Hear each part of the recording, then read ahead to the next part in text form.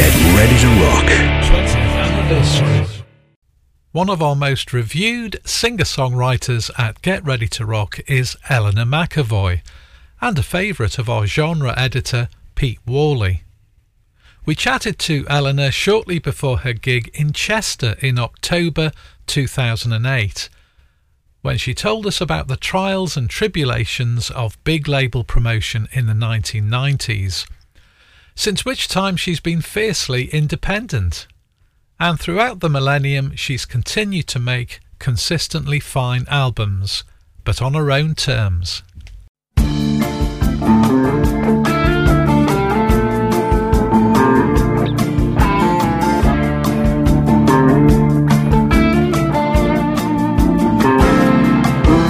Does every couple fight like us?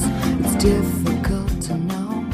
And we're here in Chester on a rather overcast Sunday afternoon. I've got Eleanor McAvoy next to me. She's playing at Alexander's Jazz Theatre later on this evening. A big warm Get Ready to Rock welcome to you, Eleanor. Thanks very and much. Welcome to Chester. Thanks a million. Pleasure to be here. And you have been here before, haven't you? I've been here a bunch of times, yeah. It's such a great venue. You like the city and Alexander's. you like the venue, don't you? I love the city. I love the venue. It's kind of half outdoors, half indoors. It's got that jazz club feel to it. But, you know, you could have a rock band here as well. You know, it kind of does for everything. It's great. Yes, and you always, I can vouch for this, you always get a very warm response. Yeah, let's hope we do tonight. And I'm too. sure you will do later. Because you've got a new album out, and we'll come on and talk about that shortly. And you've been on tour. What was the first date you did on the tour then? On this tour? Yes, on this latest tour. Newcastle under Lyme. That's in the UK, isn't it? Yeah, it is, Obviously, yeah. yeah. Well, before that, now I had a load of Irish dates, and then I was in Germany before that, and then I was in Spain before that, a couple of weeks there, and then 5 So weeks you're much travel recently, in Australia, aren't you? yeah, just before that. Do you like the travelling, or does that get a bit of a bind after a while? Or? I love it. I love travelling. It doesn't bother me at all. The one downside is you're away from friends and family. That's the only downside, really. Yes, yes. The rest of it's fantastic. But I suppose the adrenaline keeps you going, doesn't it, really? And do things get easier into the tour? Do you find that, say, halfway through a series of dates, you really settle into it?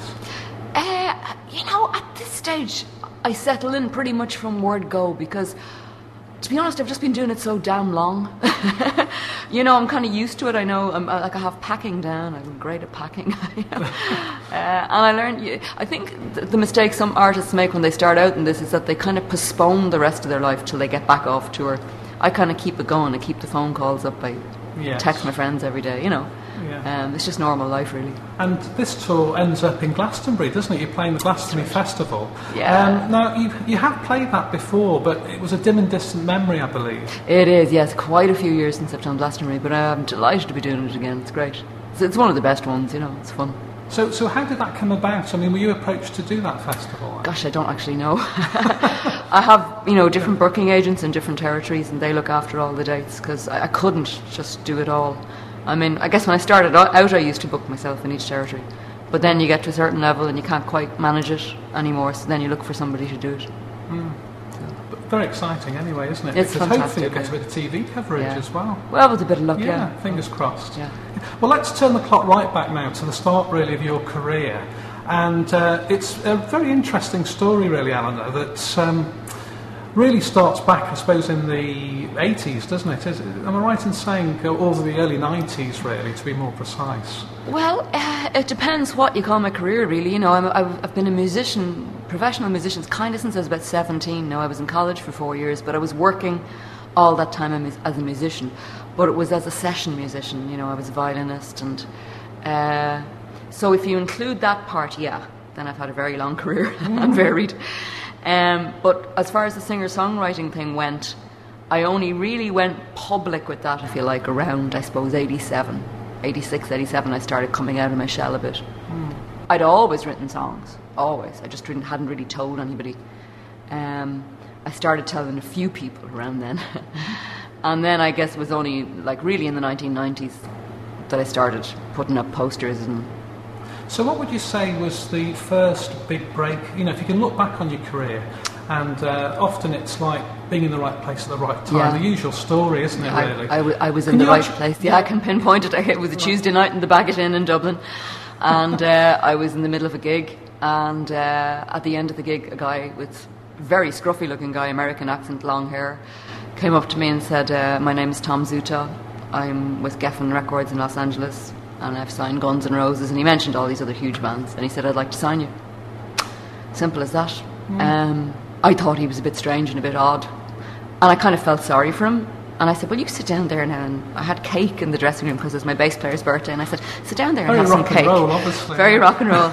And I had actually some record companies there that night, small Irish labels, Sony Music Ireland and a whole lot of Irish labels.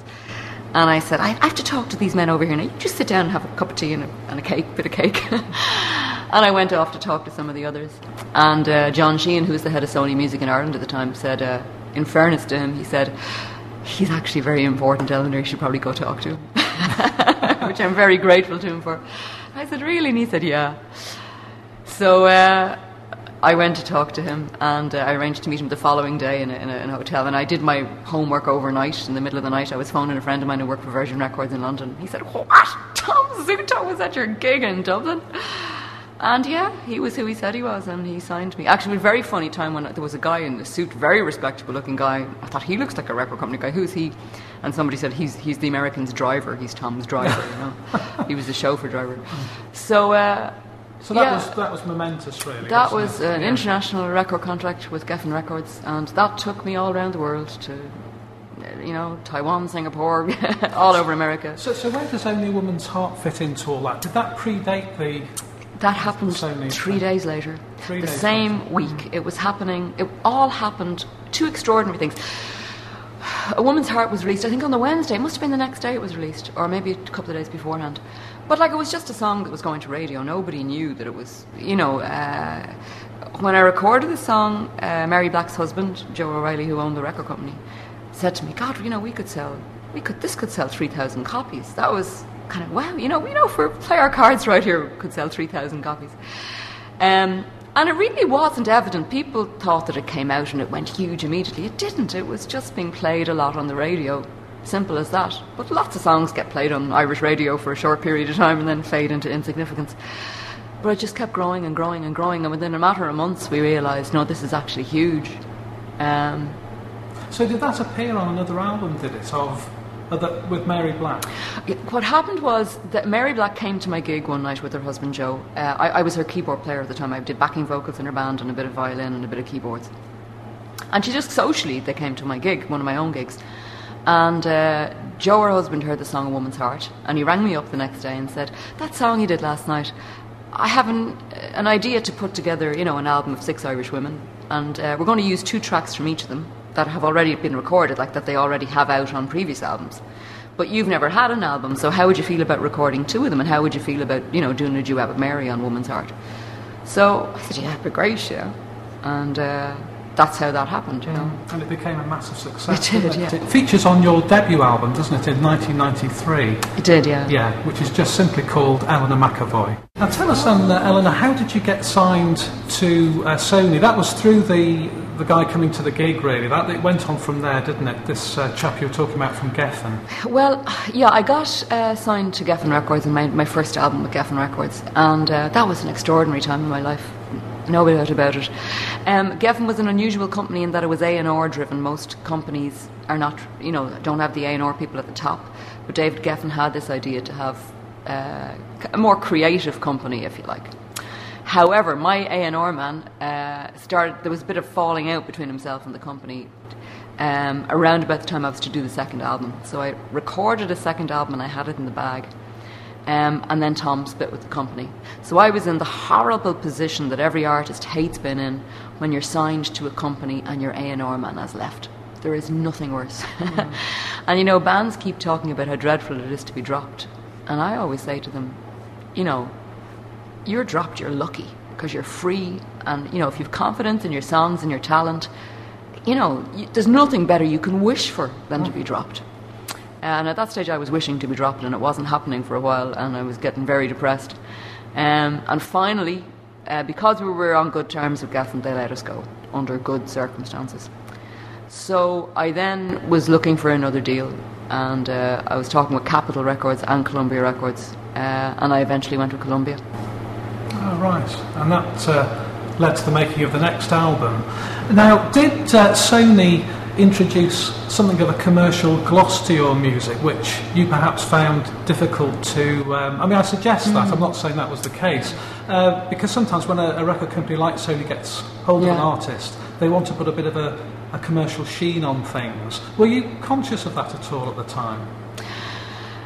Not really. I mean, I was actually very lucky, in fairness to both of the companies, both Geffen and Columbia. I mean, they drove me mad in other ways, don't but they left me largely to my own devices. And the two A&R people I had originally, Tom Zuta and then Mitchell Cohn at Columbia, which was owned by Sony, of course, they were very good artistically with me. They pretty much let me do what I want. So no, I have to say that anything that you don't like on those albums, it's really down to me or the producer at the time. So you weren't under any pressure at all? I wasn't under any pressure, no. Good, I'm lucky and I'm kind of grateful for that. I mean, they sometimes be a bit sort of, they want something on the cover and they'd, we'd have rows over little stuff like that. And there was once, there was an edit they wanted to make in a single, and I got very stroppy about that, and we fell out for a little while. But that's very small potatoes compared to what a lot of artists go through. In the grand scheme of things, yeah.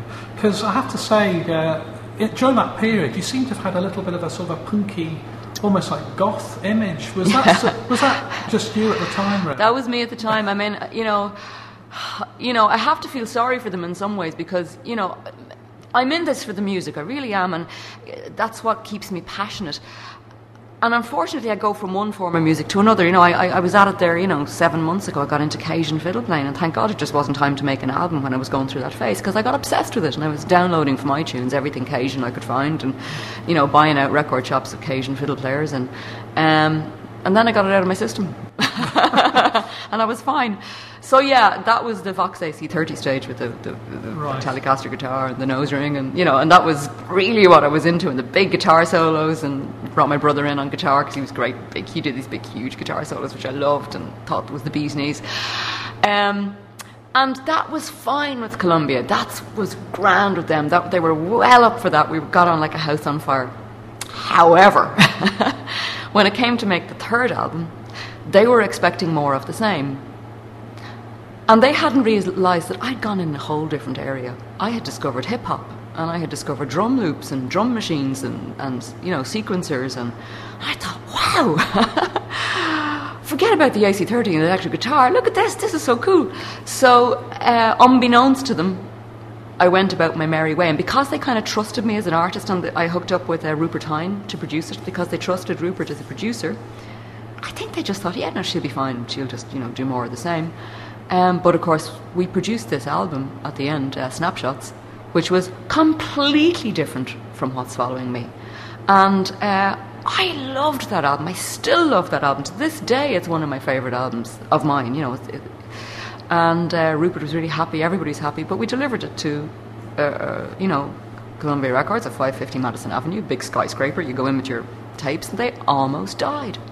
They almost died, This is not what they've been looking for, and they had me marketed in a certain way, and they'd spent a lot of money on marketing me in a certain light, and I'd gone and changed direction on them. Let's hear a track from that album then, released in 1999, from Snapshots, and the track you've actually selected, Eleanor, is Please Heart, You're Killing Me. What's the story behind that song?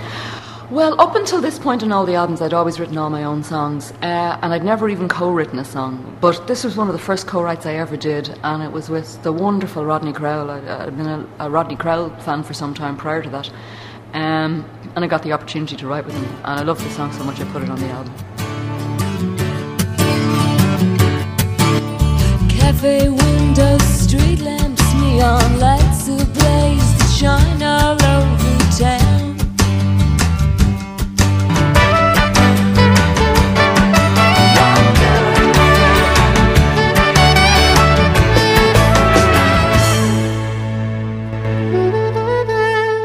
Now, you told us about the deal with Sony. That was starting to unravel then after you delivered the Snapshots album, presumably. Yeah.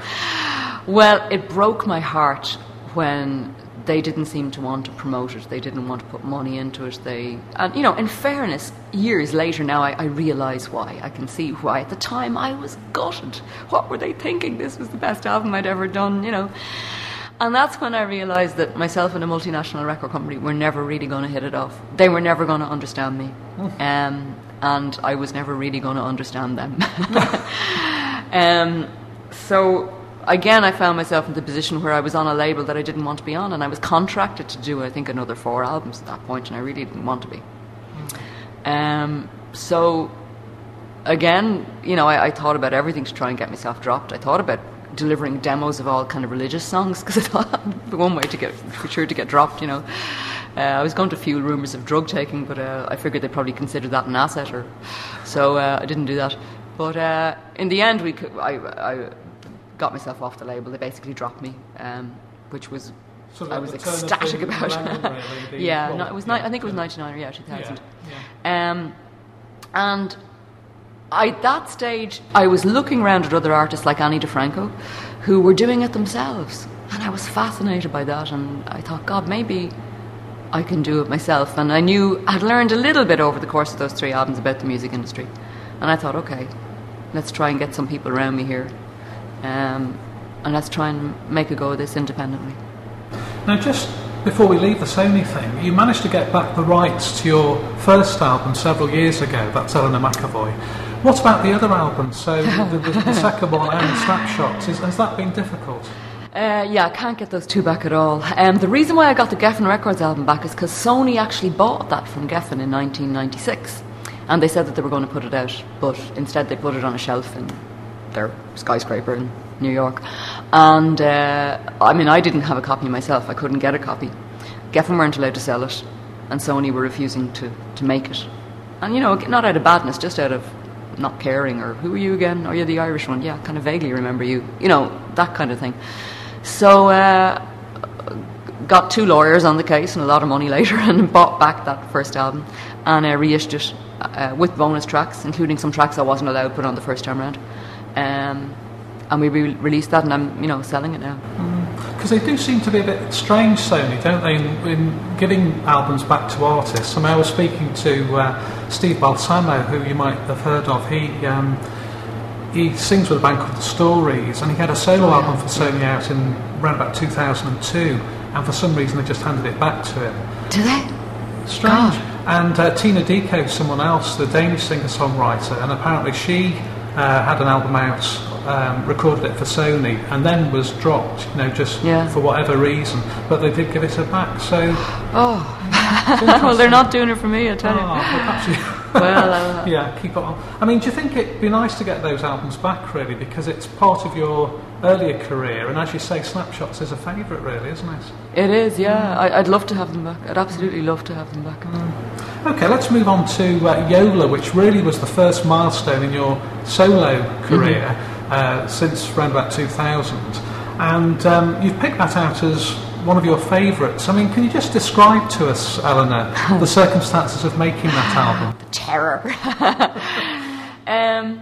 Well, we were doing it independently, put all of our money into it, you know, loads of money, and I did not want to come off a major label and make an album in my bedroom. You know, if I was going to make an album, I wanted it to be better sound quality than the kind of sound quality you get in a major label. So I was really determined about that. So we spent a lot of money on the recording and, you know, doing it right. Went to a beautiful studio in Dublin, mixed it in Metropolis in London, you know, so that end of it was good. I'm always confident or arrogant, maybe, enough of my songwriting to know that the songs were well up to it. And we recorded it. The other thing that had happened at the end of Snapshots is I'd broken my hand. And I'd had to do a lot of physio, you know, and coming out of the sequences and the drum loops, back playing acoustic piano and acoustic guitar again. I thought, gosh, I love acoustic guitar, because I hadn't played acoustic guitar for years because I'd been going through the Telecaster electric phase. So I was, wow, acoustic guitar is so fantastic. Why don't I play more of this? So it made me go back to my acoustic roots. Again, when I was touring Snapshots in America, having a broken hand, I couldn't play piano. I brought Brian Connor in to play piano for that tour. And he was such a wonderful pianist, and I thought, God, this man is amazing. Let me play acoustic guitar and him play piano and see how we get on. So the album was based around myself and Brian, really, and the way we played, and just doing things acoustically. Yeah. You're a violinist by training, really, aren't yes, you? I think from your earlier education. Yeah, I mean, I played in an orchestra for 5 years. That's right. So that's something that, again, you've introduced into your act increasingly in recent years, really, isn't it, the violin?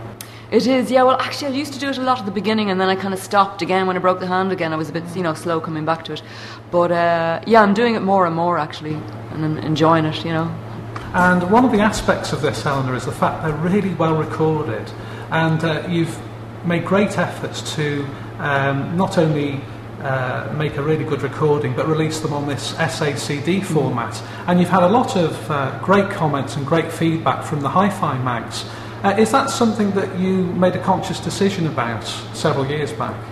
It was, yeah, because my partner, Mick O'Gorman, is a sound designer. By that's what he does for a living. So we were looking to combine in a way what he did and what I did to make something really special, and we thought we could be of great, that each of us could be of advantage to the other person. Do you know what I mean?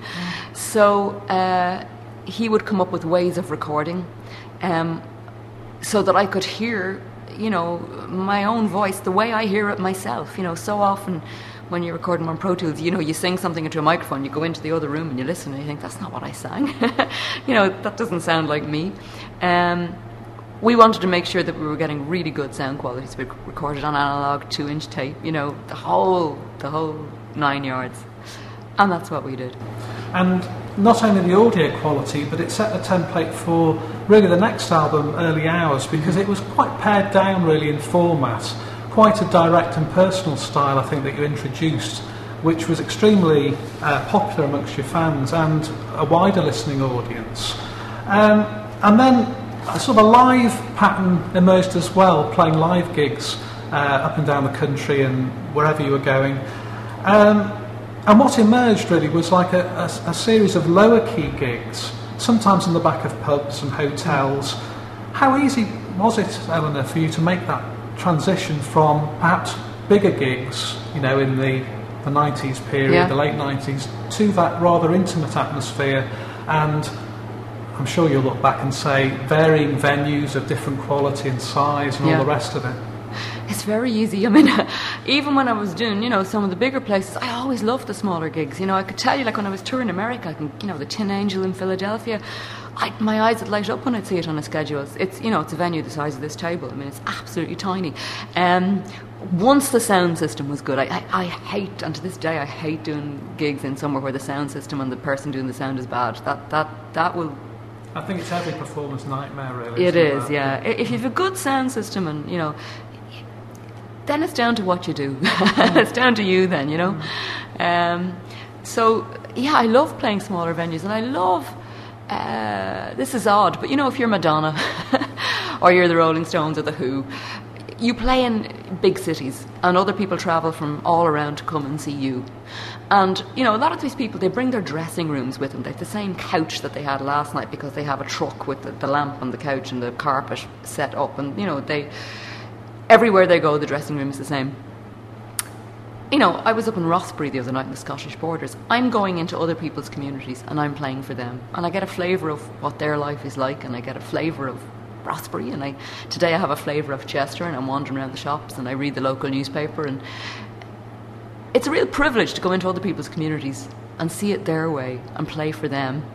It also makes every gig completely different, in a way that it's not when you're doing the bigger cities.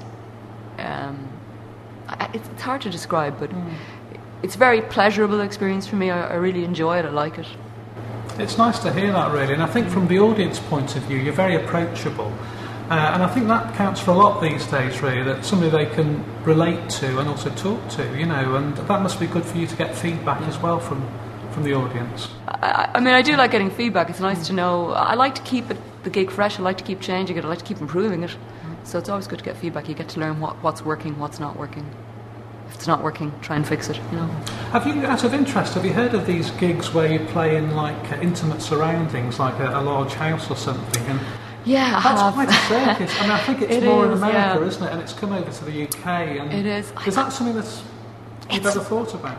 I've thought about it and I've decided against Is that it. too intimate, really? Well, it's about something different. I mean, when I go to somebody's community and I play there, it's still a concert, and it's about the music. It's about the songs I'm singing.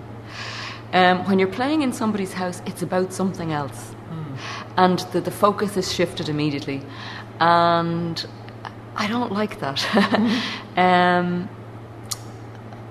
So no, it's not. Also, you are maybe at the mercy of a sound system you mightn't like, or I'm a little uneasy I about think it. you compromised artistically. aren't You are, yes, And you that's are. the key thing. And what do you do if the bloke in the house, like, you know, I don't know, if his favourite song is, oh, please, and can you do that, you know? Yes. Yes, it could be frustrating. Yeah, couldn't it? it's not for me. I think it's great for lots of people, and I'm happy for them, but I don't think it's for me. Now let's move on to the new album, which has come out in May this year, and that's called Love Must Be Tough. Now, it's a little different this time, Eleanor, because you've used a brass section. Yeah. You've used more musicians, and it's Yeah. more of a collaborative effort, really. Yeah. Did you think the time was right to do that type of album? Yeah, well, I have such a dreadful habit of doing this. I go from complete opposite to what I have done on the album before. And the album before, the 6th album out there, it's just me. I play all the instruments. I play, produced it. I did, so I did everything. I did the bass playing, everything, percussion. So I think from having done that, I wanted to do the opposite. I wanted to have a huge band. I wanted nearly, somebody else to do all the arrangements and me just to turn up as the singer. So I'm literally just like a singer. I tell you one thing, singers have it easy. Singers who just sing, I don't know what they do all day. Seriously. Because I just basically showed up. I'm exaggerating a little bit, certainly the songs that I'd written myself. When the arrangements were done, I was kind of putting the spoke in a little bit. But I had come across a band called the South King Street Band in Dublin. Peter Beckett is the arranger and, the conductor. And I loved them. I fell off the chair when I heard them, and I thought, God, they're fantastic. Wonderfully tight rhythm section, great ensemble brass playing. And some fantastic individual players within the band too. So I thought, okay, let's record the next album with these guys, that these are my band. So that's what we did. And the other big change, is that, I had written, with the exception of 1 or 2 songs, 3 songs I think, I had written all the songs for the first 6 albums. It meant I never had a chance to do songs like Mother's Little Helper by the Rolling Stones, like I Knew the Bride When She Used to Rock and Roll by Nick Lowe, fantastic songs, Lubbock Woman, Terry Allen. And I found that we're all falling into a kind of a theme of the flawed woman who sleeps with all the wrong men and drinks too much and smokes too much and too many drugs. And I love singing about flawed people. It's great. It's no fun singing about somebody good and respectable, So I was really, this was appealing to me, this theme. So I decided I would do that. Now, of course, I found that a huge amount of my own songs seem to fit the flawed woman theme. So there's a lot of those songs on there too. Songs I'd written with Dave Rotheray, two of those songs, and then one of my own, and then a song I wrote with Johnny Rivers, which ended up in the title track. Now, the use of cover versions then, I mean, that seems to be something of a new departure for you. Yeah. Something that perhaps was started on Out There with Mercy Mercy Me, the Marvin Gaye song. Is this really an album then you wanted to make for some time of these songs that you picked out and selected? And how did you go about selecting the songs anyway? You've got like a Sylvester Stewart song on there, haven't you? That's right, yeah, Sliced Done. They were just songs I'd always liked, and unbeknownst to me, I'd selected them before the album kind of came about, that kind of a way. There were songs I'd liked, and they all were, were on this slight theme. The other thing that drew them together was that they were all songs about women, but they were written by men and performed by men. But they were about women. So I thought, okay, let's have a woman perform these songs. And some of them change quite radically when you have a woman singing them. Like, if Nick Lowe is singing about the bride when she used to rock and roll, and if he's intimating a little bit, which I think he does, that there might have been something going on between himself and the bride at some stage before she's walking up the aisle. That's one thing, if Nick Lowe's saying this. If I'm saying that there might be something going on between myself and the bride before she's walked, it means a whole different thing. And it's interesting, and it's quirky, and you listen to the lyrics a bit more intently after that and think, ooh.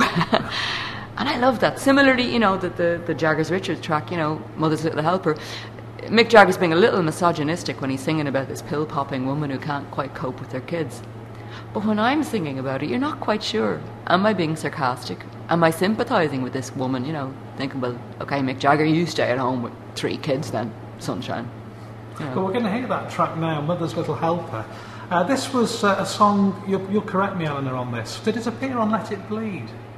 Aftermath, I think, wasn't it? Aftermath, that's right, which is, to me, it's a bit of an obscure album anyway. It is, yeah. But it doesn't half sound, it's come out really fresh. I mean, that's all credit to you because you've given it that freshness, really. But you can't believe it's like 40 years old. It does seem quite relevant, doesn't it? In terms of the lyrics. Yeah, it is, you know, good songs, they're relevant no matter what. You know, you read Shakespeare and it's as relevant today as it was back then, and it's, you know, quite a few centuries ago. It's about human nature, isn't it? Well, let's hear this now then. This is Mother's Little Helper. What a drag it is getting old.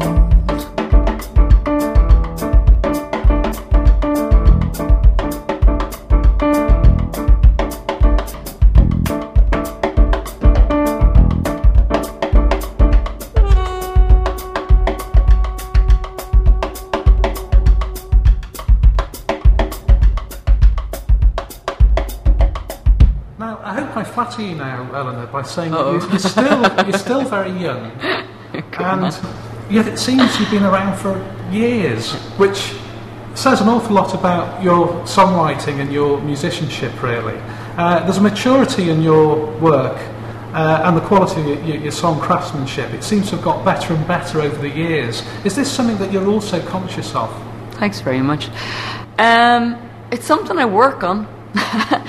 You know, I'm surprised the amount of musicians and songwriters that don't work that hard. I'm amazed at the amount of musicians I know who don't practice every day. You know, I practice every day. I really do. I, you know, take up different instruments. I got a Bowron lesson there recently. You know, I keep that end of it going.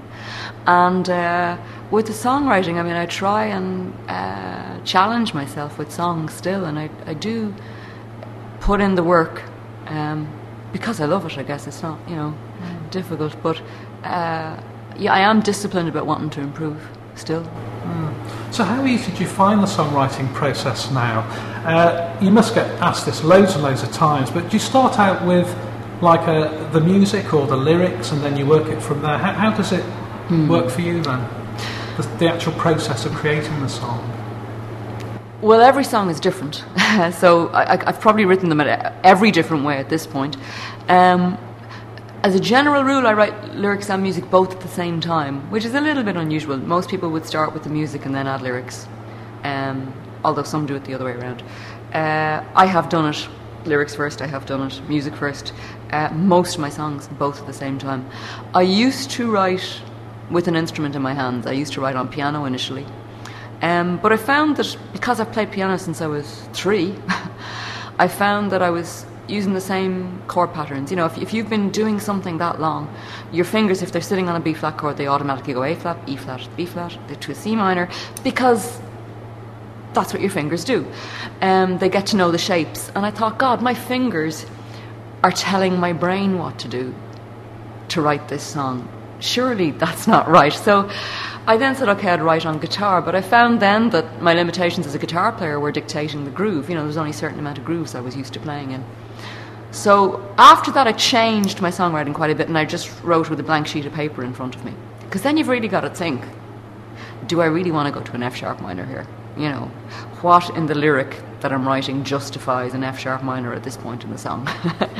And I found that my songwriting improved, I think, at that point. And got more, you know, truer. You know, I think the songs got better really at that point. Now you'll still have ones that just come out of you and you don't think about them at all. You'll still have ones that I wrote a song on bass, you know, just recently because I had the bass in my arms and I came up with a song just over a bass riff. So that was one where again the fingers were telling my brain what chords to go to. But some of it's a feel thing anyway, isn't it? So.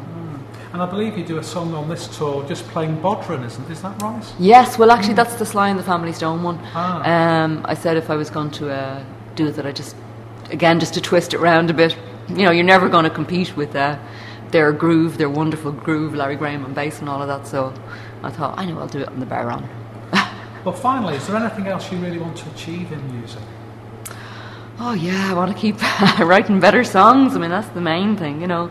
I do have an interest, you know, in soundtracks for films, you know, particularly songs in films. I do have an interest in getting into that a bit more, but still really focused on the songwriting. Well, thank you from Get Ready to Rock to Eleanor McAvoy. We're really looking forward to seeing your show later. We're going to finish up with a track off the new album, Love Must Be Tough. It's out at the moment on your own label, this as well, isn't it? Which is great. That's right. Well, it's a small independent label. It's not actually mine, but it's Moscow, yeah. It's really good. And we're going to play Roll Out Better Days. So any thoughts behind that particular song? Yeah, I was in the studio one day and I went to do a take, and I was actually doing a session for somebody else, and I wasn't getting it. And sometimes if a rhythm track isn't that good, you say, okay, roll off the treble, right up the bass. So get rid of the treble, right up the bass, spin it back again, let me try again. So in other words, so you can hear it a bit better to play in time. And I thought, God, wouldn't it be great if you could do that in life? You know, sorry about that row we just had there, just let's rewind. I'll do this different, you do this different, we'll try it again. And I also thought it was a good metaphor for life, in that you dust yourself off, you try it again. You don't give up, you don't quit, you try it again. So that became the song Roll Off the Treble, Right Off the Bass, roll back the last take, throw it away. And just saying, don't give up, better days are on the way. That's great. Thank you very much indeed, Eleanor McAvoy. Thanks a million, Dave.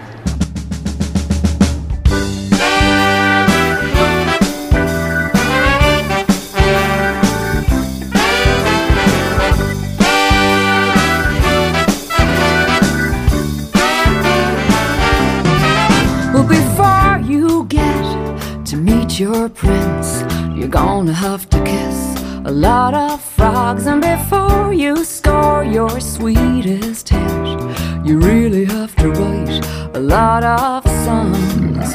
Before the nights of wine and roses, caviar and canapes are days when the light at the end of the tunnel is a freight train coming your way. Roll off the treble, right up the bass, roll back the last take and throw it away. Roll with the punches and ride out the waves. Hold out, life will roll out better days. Hold out, life will roll out better days.